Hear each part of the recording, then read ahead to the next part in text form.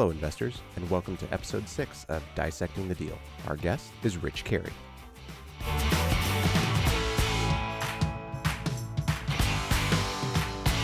Hello, investors, and welcome back to yet another episode of Dissecting the Deal. I'm your host, Michael Liddicoat, and this is a fantastic episode today. We have Rich Carey, who on August 1st of 2020 officially retired and is now living entirely on his passive income. This is a fantastic story about a unit that he found, and he said he found it just through networking, just doing the things that we should be doing every day, talking to people, telling them what we do, and by doing that, he was able to grab a fourplex and also some contracting knowledge and a bunch of other things. I'm not going to spoil it. I'm going to let you listen to the episode, and I'll catch you on the other side. For today's name drop, Rich mentioned an app called TenantCloud. Well, it's an app and a website and all that stuff. I looked into it, and it's a great property management tool for anyone who's interested in trying to figure out how to move their interactions with their tenants to the cloud. What Rich loved about it was that it was all text-based, and so his tenants were able to communicate with him, do everything that he needed through the app, so it didn't matter where he was. And with his goal of being retired and not having to show up anywhere when he doesn't have to, that was the really big deal for him, was that he could do everything he needed to with his tenants on this one mobile platform. So if you're still looking for a property management tool, Rich recommends TenantCloud. Thanks, Rich, for the name drop. Rich, thank you so much for coming on and talking with us today about your deal. I'm glad to be here. Thanks a lot. I'm ready to share about real estate. That's my love. Awesome. I know we were talking just a little bit that as of August 1, it's your first passion now, right? It is, yeah. It's my first passion, and I do have a military retirement, and that's a good thing. That's a great thing. But right. This is kind of my major form of income now. Very cool. Well, let's dig into this example of one of the units that you've got. This was if I remember from my notes, this was a fourplex that you found? Yeah, a fourplex. Yep. Mm-hmm. Okay. Where's this fourplex exist? Let's see. This fourplex is in Montgomery, Alabama. Okay. I guess I could kind of quickly tell you a little about my background. Sure, absolutely. I was in the military for the past 20 years, just retired. And while I was in the military, I invested in real estate. But really that started to be a bigger thing in 2013 when I moved here to Montgomery, Alabama, which is where I am now. And I purchased six properties in a year. I paid cash for those properties. They weren't very expensive. And then I moved away, and I was gone for 5 years, and I bought 16 more. But I was overseas at the time. I was in, I was in Korea and in Germany for 5 years. Oh, wow. Then I retired here, and I came back here a year ago to do my last year in the military, and retired where my properties are here in Montgomery, Alabama. So at that time I had a paid off portfolio of 20 properties. So that's where I started from. And then in the past, I guess you could say since COVID happened, I don't know what the right terminology is, I've purchased 10 units, one 6 unit and one 4 unit. And so I think today we're talking about one of those. And I've purchased both of those with loans, which is actually something that I had not done in the past. Oh, wow. Okay. So the first 20 units that you bought, and interestingly enough, part of your portfolio you purchased while you were out of country. Yes. So those were all cash transactions that you were able to do, but these last ones this year, these have all been loans. They've all been loans, and I mean, I'm a conservative investor. I'm not someone who likes to be leveraged to the hilt, but I kind of felt like there's a lot of cheap money out there right now. I mean, rates are. I dare not say that they're as low as they can be, but they certainly are extremely low. And I kind of felt like, well, why don't I lock down some of that cheap money right now? It's Sure. not like I'm highly leveraged. I finally decided to start leveraging in my real estate investing. Very cool. And just curiosity, what was you said before Montgomery's got very inexpensive properties to purchase. Was that the only reason to be looking in that area? Well, I think, I mean, expensive by comparison. My first property was in Washington, D.C., right? I bought a townhouse a long time ago for $280,000. But a couple of years later, it was worth $400,000. I flipped houses in DC for several years, and those flips were, $400,000, $500,000 flips. So when I started investing here in Montgomery, Alabama, I could buy a property. Back then, I could buy a property for 45,000 or 50,000, right? And that was cheaper than the down payment on my flips. So to me, that just seemed extremely cheap. Now, those properties aren't that cheap anymore here, but you can get them for maybe 70 or 80, and they still cash flow decently. But that's kind of what price point that I was at with my investments. Got it. And at the time that you were acquiring these things for 40 to 50, the cash flow on them was good enough that you said, "Oh, this makes sense in this market." Exactly. Yeah. Awesome. Fantastic. Okay. So you're in your last year, you're getting ready to retire. You start to you decide to leverage some of the assets that you've got, or at least lock down some of that easy capital that's out there. How did you come across this fourplex?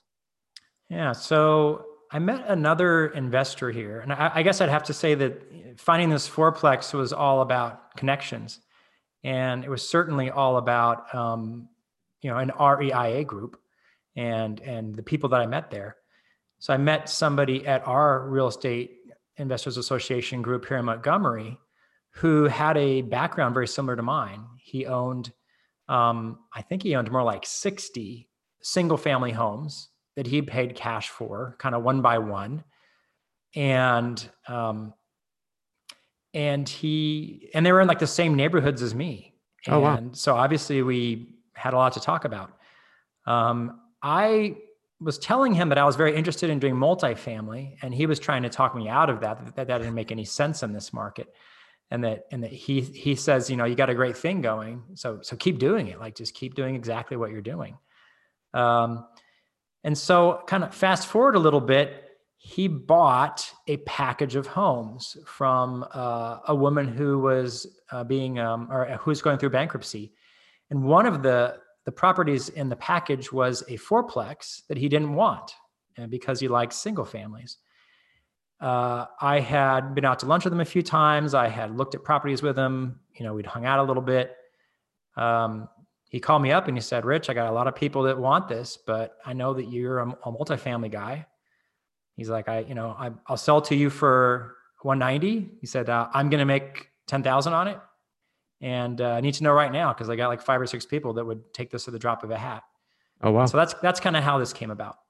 Got it. So again, the sometimes the best deals just come because you're front of mind for somebody else and they're just thinking of you and go, "Oh yeah, I know somebody looking for this." Right. Okay. So he offers it to you at 190. You take a look at it and you decide it's a deal. What was your analysis on it? How did you know that at 190 it was a good deal for you? Yeah, I think for me, obviously it helps, to have already been operating here in the city, had several rental properties in different locations for the past 5 years.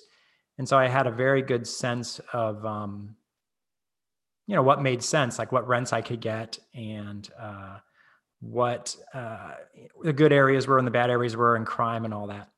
So I think that, 190, and I divided that by 4, and I'm kind of like, okay, this is my, per unit price. I probably need to get a calculator out, but divide 190 by 4. So my per unit price isn't too bad. I don't know if you have your calculator out. I don't have mine out now, but I can quickly pull it up. Oh, here I do have one handy here. So 190 divided by 4. So I'll get 47,500 per door. And then they were getting 650 a unit, and one was vacant and partially and recently remodeled.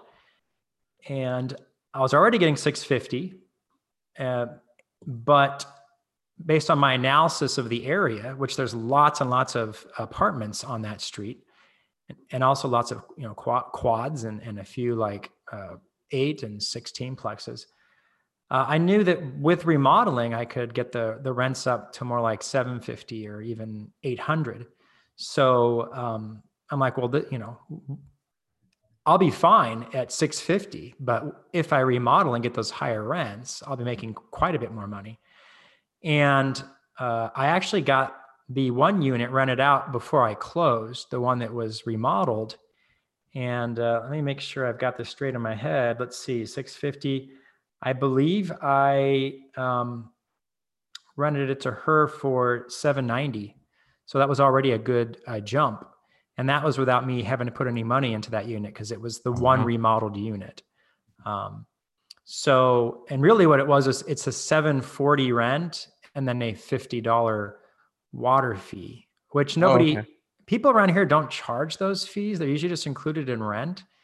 I kind of decided to charge these fees in my multifamilies. I only have 2, but I'm kind of doing that as sort of people are kind of like, oh, the rent's $740. That's not too bad. And then I have a $50 fee. I think it just kind of feels and looks different to them. Sure. But on the other units, I'm getting $650 and I'm also paying, right? I'm also paying for water. So you're really only getting $6. Right. Yeah. Well, yeah. I mean, $650, that $50 per unit probably, puts me $40 or $50 ahead. Oh, okay. Got it. Yeah. Cool.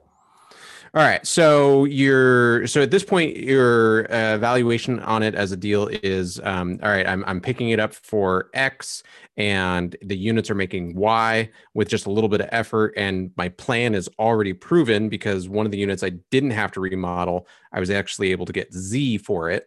Yeah. And so, just out the gate, just looking at it like, oh, this is a moneymaker for me at 190. I'm good to rock and roll. It is. And I mean, I kind of think about it like I'm getting a property for $47,500 because I think in terms of single family, because that's just what I have. I have 20 of them. So it's kind of like you have that affliction, right? Of just, you know what you know. So it's kind of like, well, it's kind of like I'm buying 4 single family homes for $47,500, but I'm getting a rent of, $800 for them or $790 for them after I put some work into the other 3 units. And I'm like, yeah, like that's a great deal. I have trouble finding those deals among single family anymore.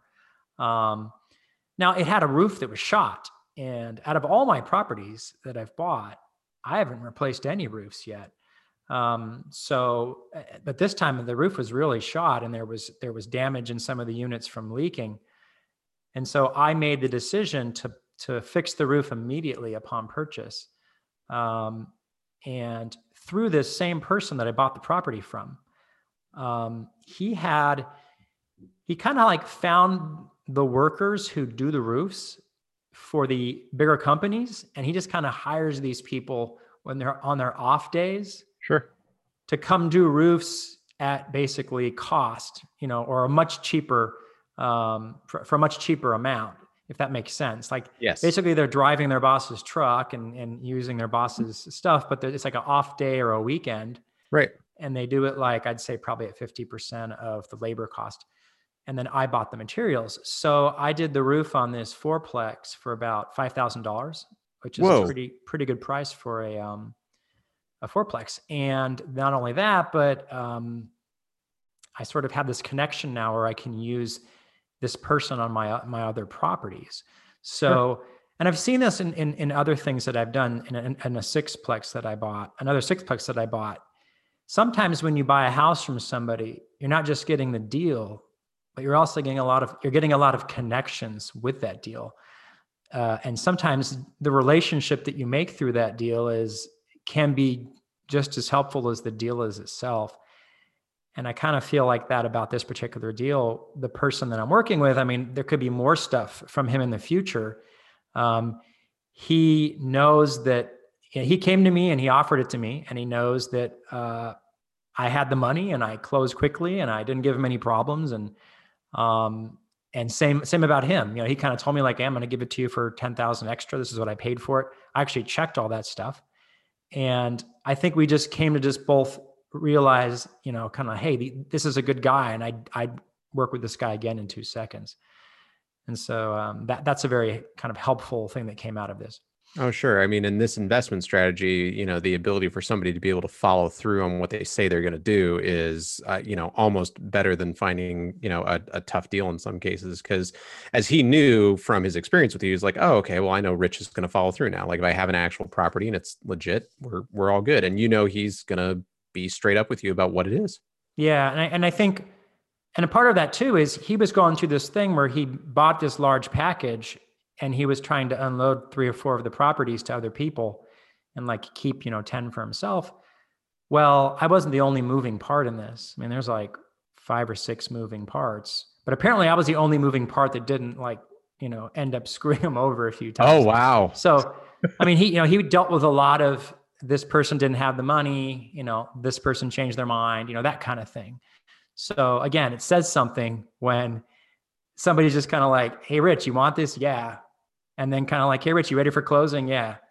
Hey, Rich, we're at closing now. That was easy. Yeah, it was. I mean, it was just, a very, on both sides, it was very simple, straightforward.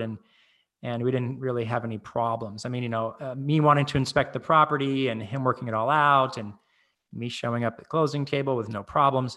All those things are important on both sides. Yeah. I mean, it's that adage we've all heard, right? Which is every deal is its own individual snowflake. They all have their own quirks and features and that sort of stuff. But if you can find at least somebody on the other side of the table that's going to be straight with you and do what they say, it makes the deal a little bit easier to get through. Yeah. Mm-hmm. So, okay. So you get to closing, you do the roof. Do you start rehabbing, or are you in the process of waiting for tenants to turn in order to do the rehabs? Yeah. I know that there's some investors that are just kind of like, hey, like if I can get 150 more, is that what it is? Yeah. 150 more. Like I got to get these people out. I don't really feel that way. I'm not really in a hurry. I had signed leases. The other 3 people signed leases before closing. And I think that was just maybe a comfort factor for me. Sure. If I would have wanted to clear them out and make this like a big rehab and like, get all this, make the extra rent sooner, I could have. And I decided not to.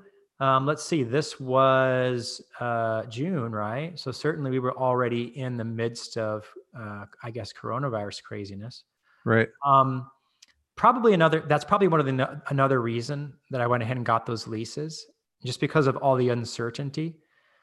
I'll take that $650 a month until people are gone, as opposed to getting rid of people, having it empty, and then not being sure if I'll be able to get, the same rents or more if something crazy happens in the next few months. So I decided to go with, a bird in the hand. Yeah. And a lot of times that's, better, because who knows, again, so time frame wise, we're in June. Nobody knows when this thing is going to end. As we're recording this, we're still not out of it.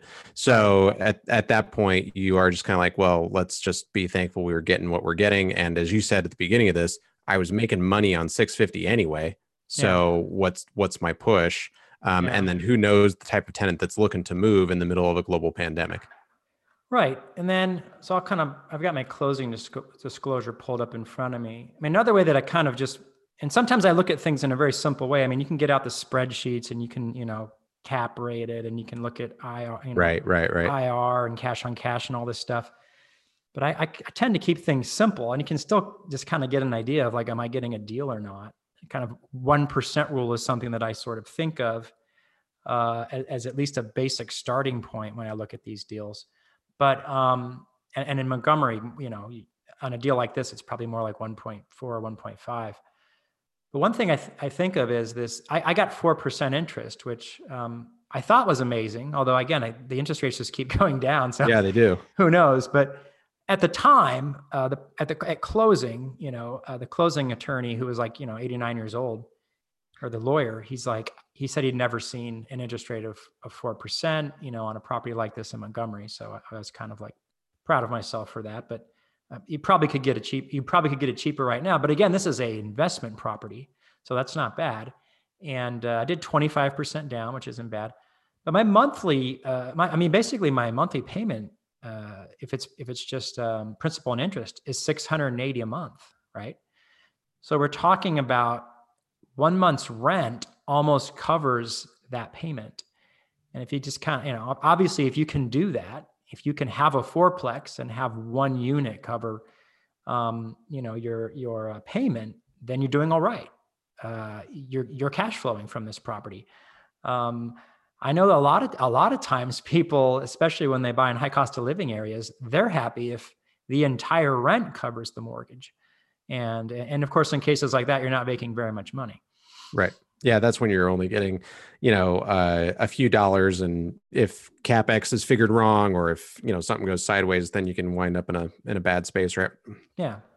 Excuse me, having to pour more money into the property, which none of us want to do. We want these things to be self-sustaining investments. Right. Yeah. Very cool. So you get in, you close, you're happy with the way it's performing. We're now about 4 months later. Everything's still working out great. It is. And of course, I tend to think bigger picture with my properties as far as, I have 30 doors right now. So with COVID, my 30 doors, I really have two people that are slow to pay, that are, a half month to a month behind. But really, those people had the same problem before COVID started. Yeah. And there's really no difference. And I've noticed that a lot of investors are in the same boat, where we're not seeing this massive COVID effect yet, although it could be creeping up on us right now. Who knows, with not knowing what's going to happen with a lot of different things.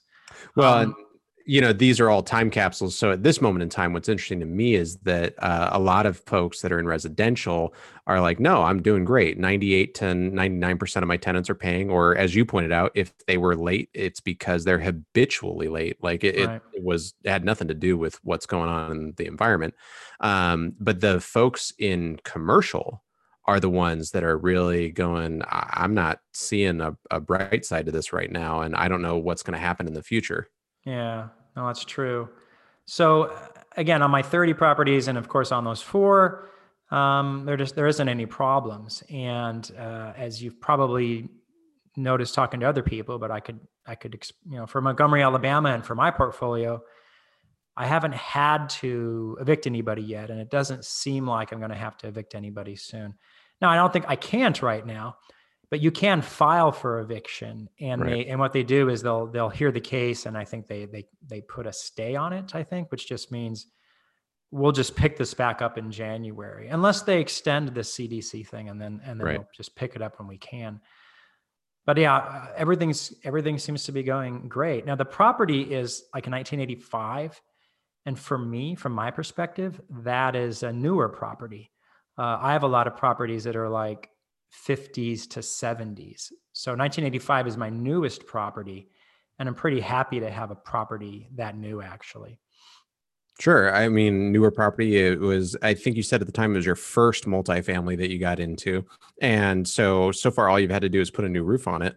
Yeah. I mean, yeah, that's pretty great. Yeah. Cool. So what was it? I think you've already answered this question, but what was it that you did for the very first time with this deal?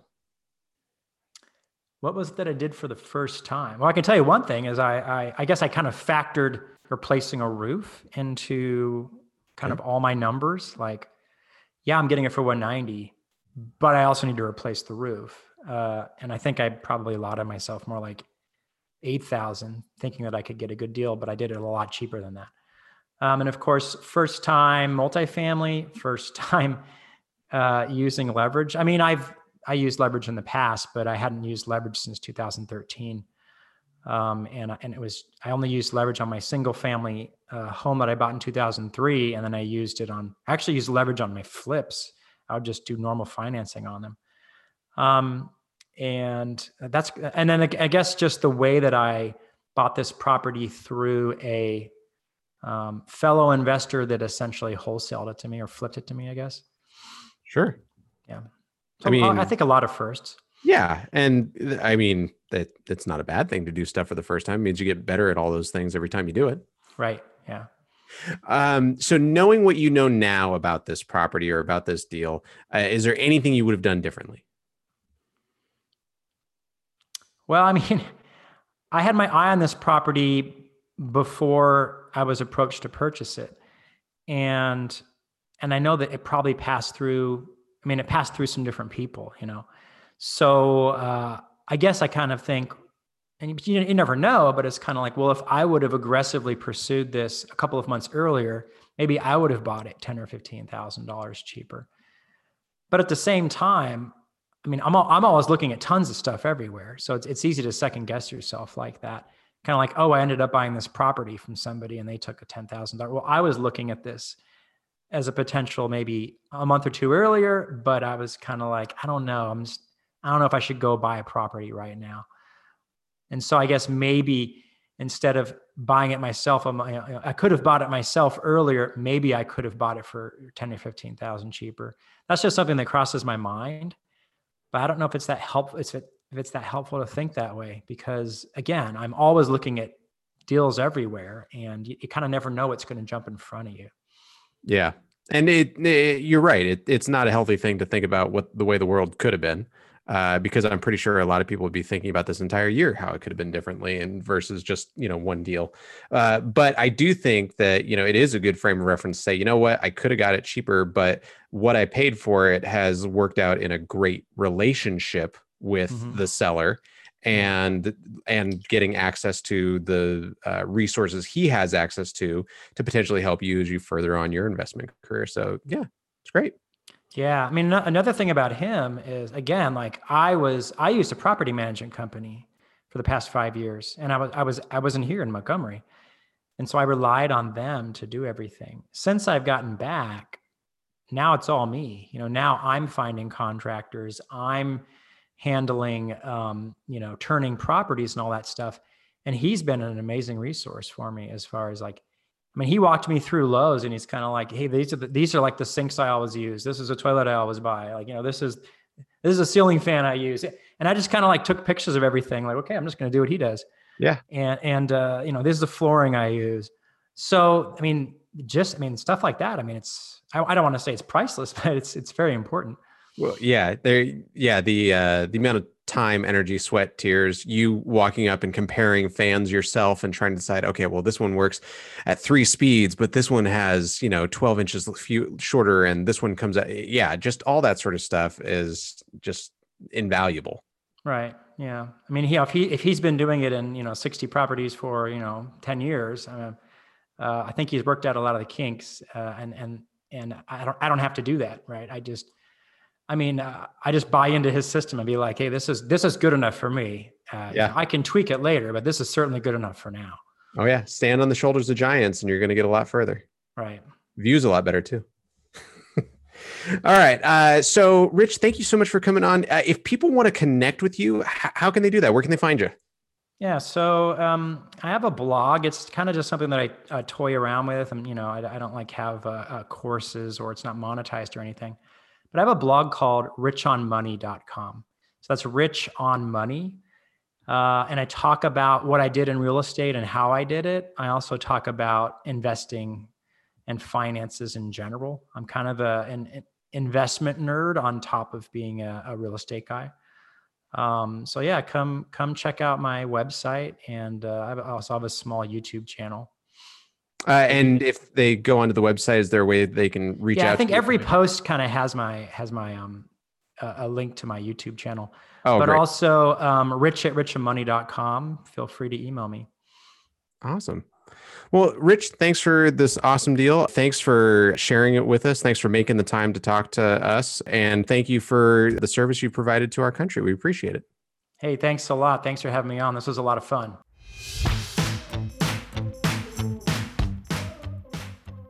What a neat investor and what a neat deal. I got to be honest, I hadn't been looking over in Alabama for any properties, but now I'm kind of interested to take a look down there. I mean, being able to find a unit that is cash flowing already, and then being able to find some value adds to it. Simple things like making the tenants pay for their water.